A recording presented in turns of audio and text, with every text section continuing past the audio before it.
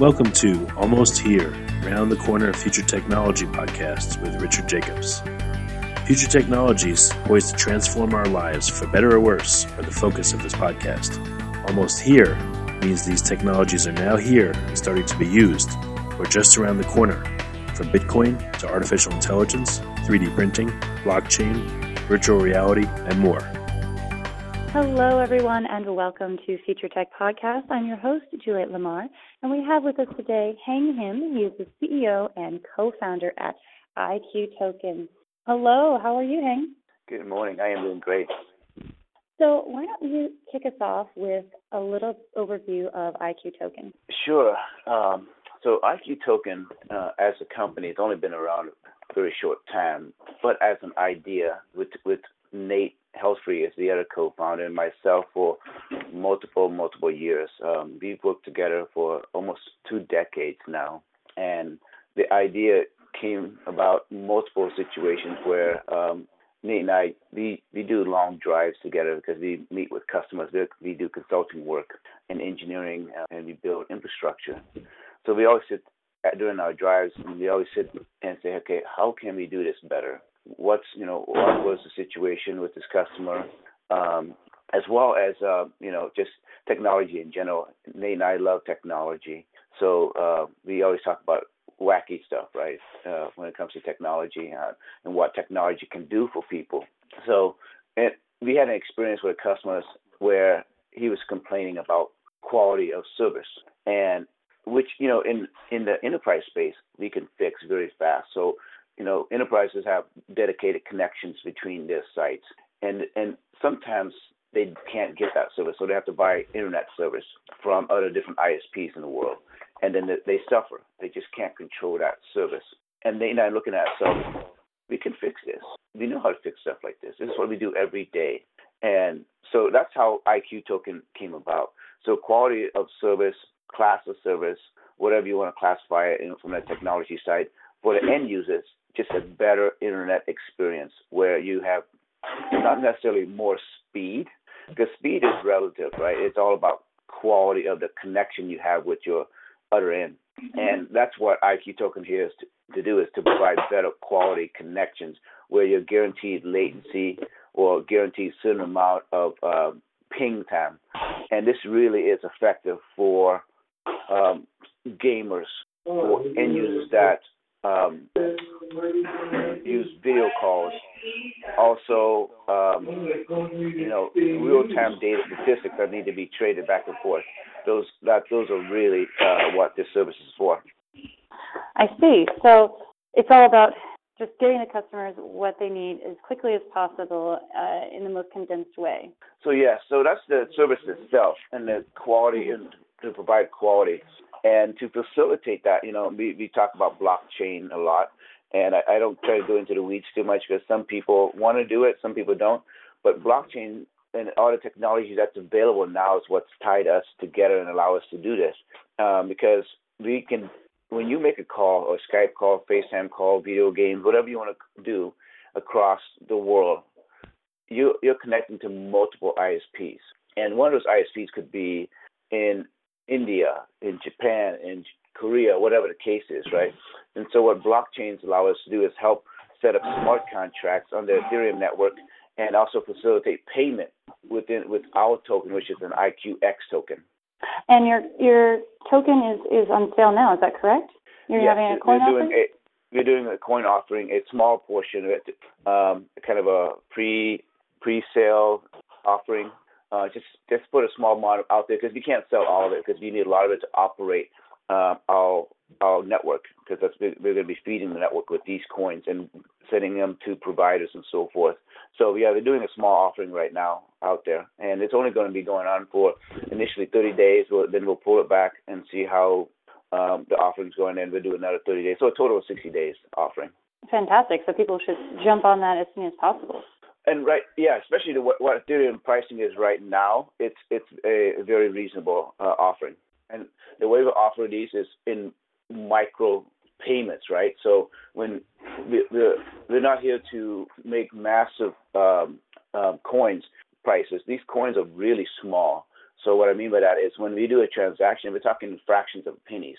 So each coin right now is worth roughly 0.001, and because that allows us to facilitate these micro transactions within the ISPs and between customers and developers.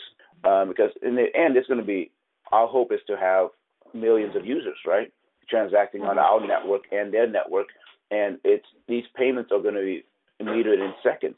So a 5-minute call, 10-minute call might only cost you $1 or $2 at the most. And that depends on the ISP. When I just did the math within the local United States, it costs 25 cents. And these are all hypothetical numbers between different ISPs because each ISP wants their own different share of the coins, right? Mm-hmm. So when people are trying to implement your service into something they're doing, walk us through what that process is like. So for the end users, it should be seamless. So if you have an iPhone, if you're playing PS4, if you're doing a Skype call, it should be seamless for you as an end user. So as a ISP, say Comcast, CenturyLink, Verizon, so we'll have a contract with them, a peering agreement with them. We'll take care of all the automation. So each ISP will have what we call a cloud controller in our cloud, and then we have a master controller that controls all the different ISPs, which ties back to the Ethereum network off-chain. And basically, let's say you're on your iPhone or your PlayStation, and you're playing a game, and you're basically last couple of games or couple of video calls, you experience the high latency, but your connection's great. Your connection to your ISP is a gig link, 500 megs, whatever the case is, but you still get spikes. So we'll have a widget on your phone, on your PlayStation, on the app. If you're playing, let's say Fortnite, or that's the most popular game right now. So let's say you're playing Fortnite and you have a little widget. You can click on it. It tells you, hey, we can improve your connection to a green status. So you can connect that basically, or transact that transaction with your account. So if you have an Epic account, PlayStation account, whatever the case is, and you know how you can buy loot boxes right now. You can buy outfits, you can buy emotes and so forth. This would be just the same thing almost. You can buy it, boom, it basically preloads your account with IQX for whatever dollar amount you want to buy. It loads it into your account, and then when you hit the enable button, it transacted across the whole connection between you and the end user on the other side. So which is, your video call. So if you're both making a video call, both ends don't have to do it, just one end has to do it. So we have a nice video on so we have a very nice video on our website, on our actual homepage that shows you how IQ token works, and we explain that very well. So that way it's only really a one, so user A only has to enable it, or user B can enable it, but then they both experience that quality service between them. That's fantastic. And so if you're a gaming website and you want to offer this, what are those steps to setting it up on your website? So say like Epic Games or PlayStation or whoever wants to offer this service, they would work with us to get connection into our cloud service. And then that way they can preload those tokens into their account. And that way when, our infrastructure, basically it's just a controller. If you look at networks right now with like ACI, Puppet automation, all that stuff, it takes a look at the whole network, sees what the traffic looks like, and then sets up that tunnel automatically. And that's what we're doing for the public cloud. And just the way networks are right now, every ISP is working on automation and open APIs between their routers out there. And some switches, because they do use some switches with open APIs. But it's not rocket science. It's all available out there. It's really just making sure that all ISPs talk to each other, and we'll be that glue that talks to all of them and helps them enable that automation between them. But to the end users, it doesn't cost them anything for us to do that work for them. It just costs them to that IQX when they want to make that call. So we're building that infrastructure for them. Absolutely. So you've got to have some interesting things lined up for IQ Token. What are some of the interesting things that you're coming out with in the next 3 to 5 years? So as of right now, the short term for our MVP, we're going to be doing a trial run in Cambodia. That's our goal for this summer, to work with them to do a small batch of ISPs out there to test that, to make sure our MVP product looks solid. That's our goal right now. Within the next, as if that goes well, which I feel like it will, after that we'll be hitting, all the local markets, which is the U.S. Our main goal is hit the U.S., of course, the U.S. market first. And right now I've been talking to a couple of ISPs, large ones. I won't disclose their names yet, but we are talking to two of them, which should cover a majority of the U.S. And have a product with them. Basically, they're going through it. If it's going to be on a website, it's going to be a phone app, how do you want to do it? So, just negotiating that. We've talked to them and showed them the product in the cloud, because, everything you can build in the cloud right now. You can build your whole lab environment, all your products in the cloud. And so our engineering team, as well as Nate, he's one that's leading the engineering team, has done that, is building that into the cloud. The Microsoft Azure cloud is what we're using. And within the next 2 years, I want to be able to talk to PlayStation, Microsoft using Xbox Live or Skype or some of these other enterprise application folks to build it into their APIs and say, hey, you're experiencing the issues. Your latency is spiking to whatever, 500, 1,000, but your link is solid for the most part. Just because the way ISP route traffic, it's best effort. They don't really say, okay, well, there's latency in this area, we'll route around that. They don't do that, right? This traffic goes this way, this is a shorter path, this is where it's going to go. So we're going to work with them and say, okay, well, let's not go that way. There's too much traffic going down that path. Let's route it this way. That's what our service is going to do. And that's within the next, 3 to 5 years. I want to be able to have a widget on your iPhone, your Android, your application developers, anybody. It's going to be, because we're going to open source it to everybody, saying, hey, this is the widget. Here's the application. Here's our tie into our network. Sign up with us. Let's walk you through it. So within the next 5 years, I kind of want this everywhere on any kind of platform that's available and that people want to develop on.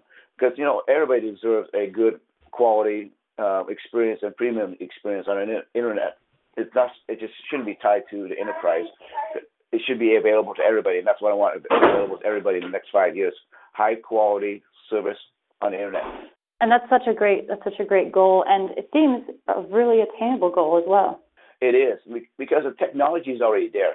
It's all about working together, and that's what happens a lot in the ISP world. I came from that, right? I didn't give you a little bit of history about my background, but I worked building infrastructure for ISPs for a few years as well. And it's not a matter of the technology; it's a matter of working together and then building the technology together. And that's the goal of our company, is to facilitate that, so we can all work together. To the end customer, it's going to seem like one gigantic ISP, right? That's why it's going to be smooth. It's going to be smooth out the issues with latencies and connection speeds, but latency really is the killer. Talk to any gamers when they get lagged out. It's not the connection speed. So, give us a little bit about your background, and also, what keeps you motivated in this space? You're solving these problems for people, but what is really your true core motivation with all of this? Sure. So I came to the United States when I was about 6 years old. I immigrated from Cambodia during the whole Khmer Rouge, Pol Pot era. So my family and I immigrated here.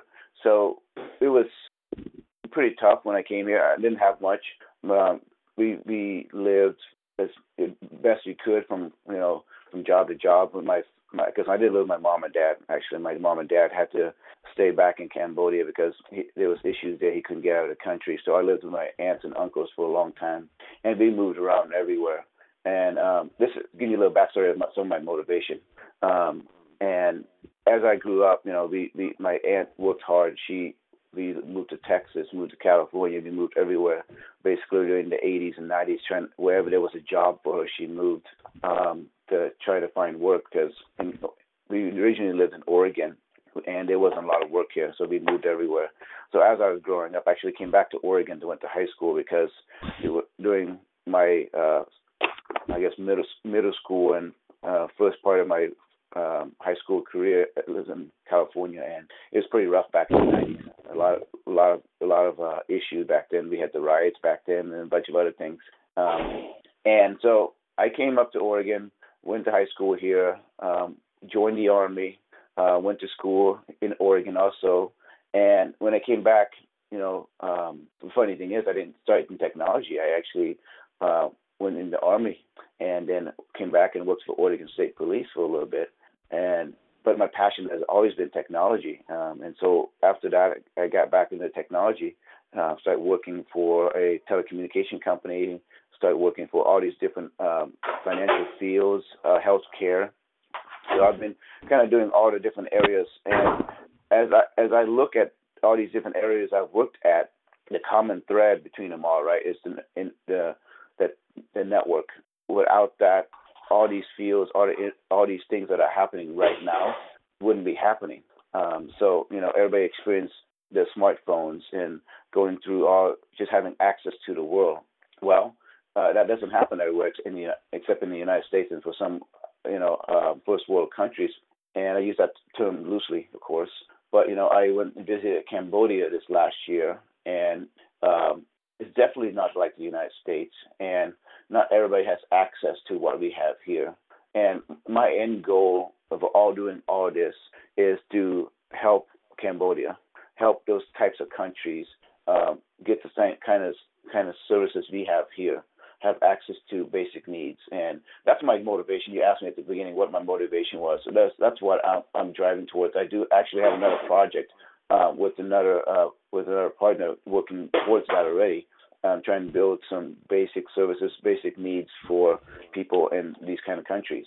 That's my motivation. Fantastic. That's fantastic. And so fulfilling as well. It is.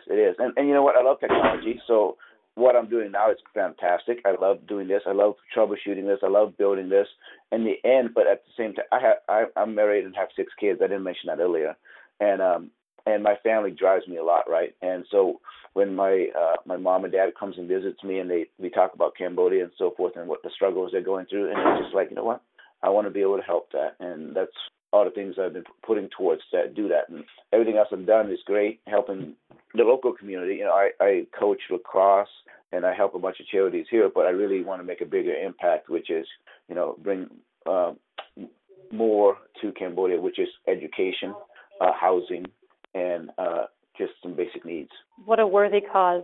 Heng, what is the best way for people to, get in contact with you for IQtoken.io, get set up with that, and also any of the other things that you're involved in? They can actually just contact me direct. It's heng@IQtoken.io would be the best. That way, if they have any questions about IQtoken or my new project, we don't have a name for it yet.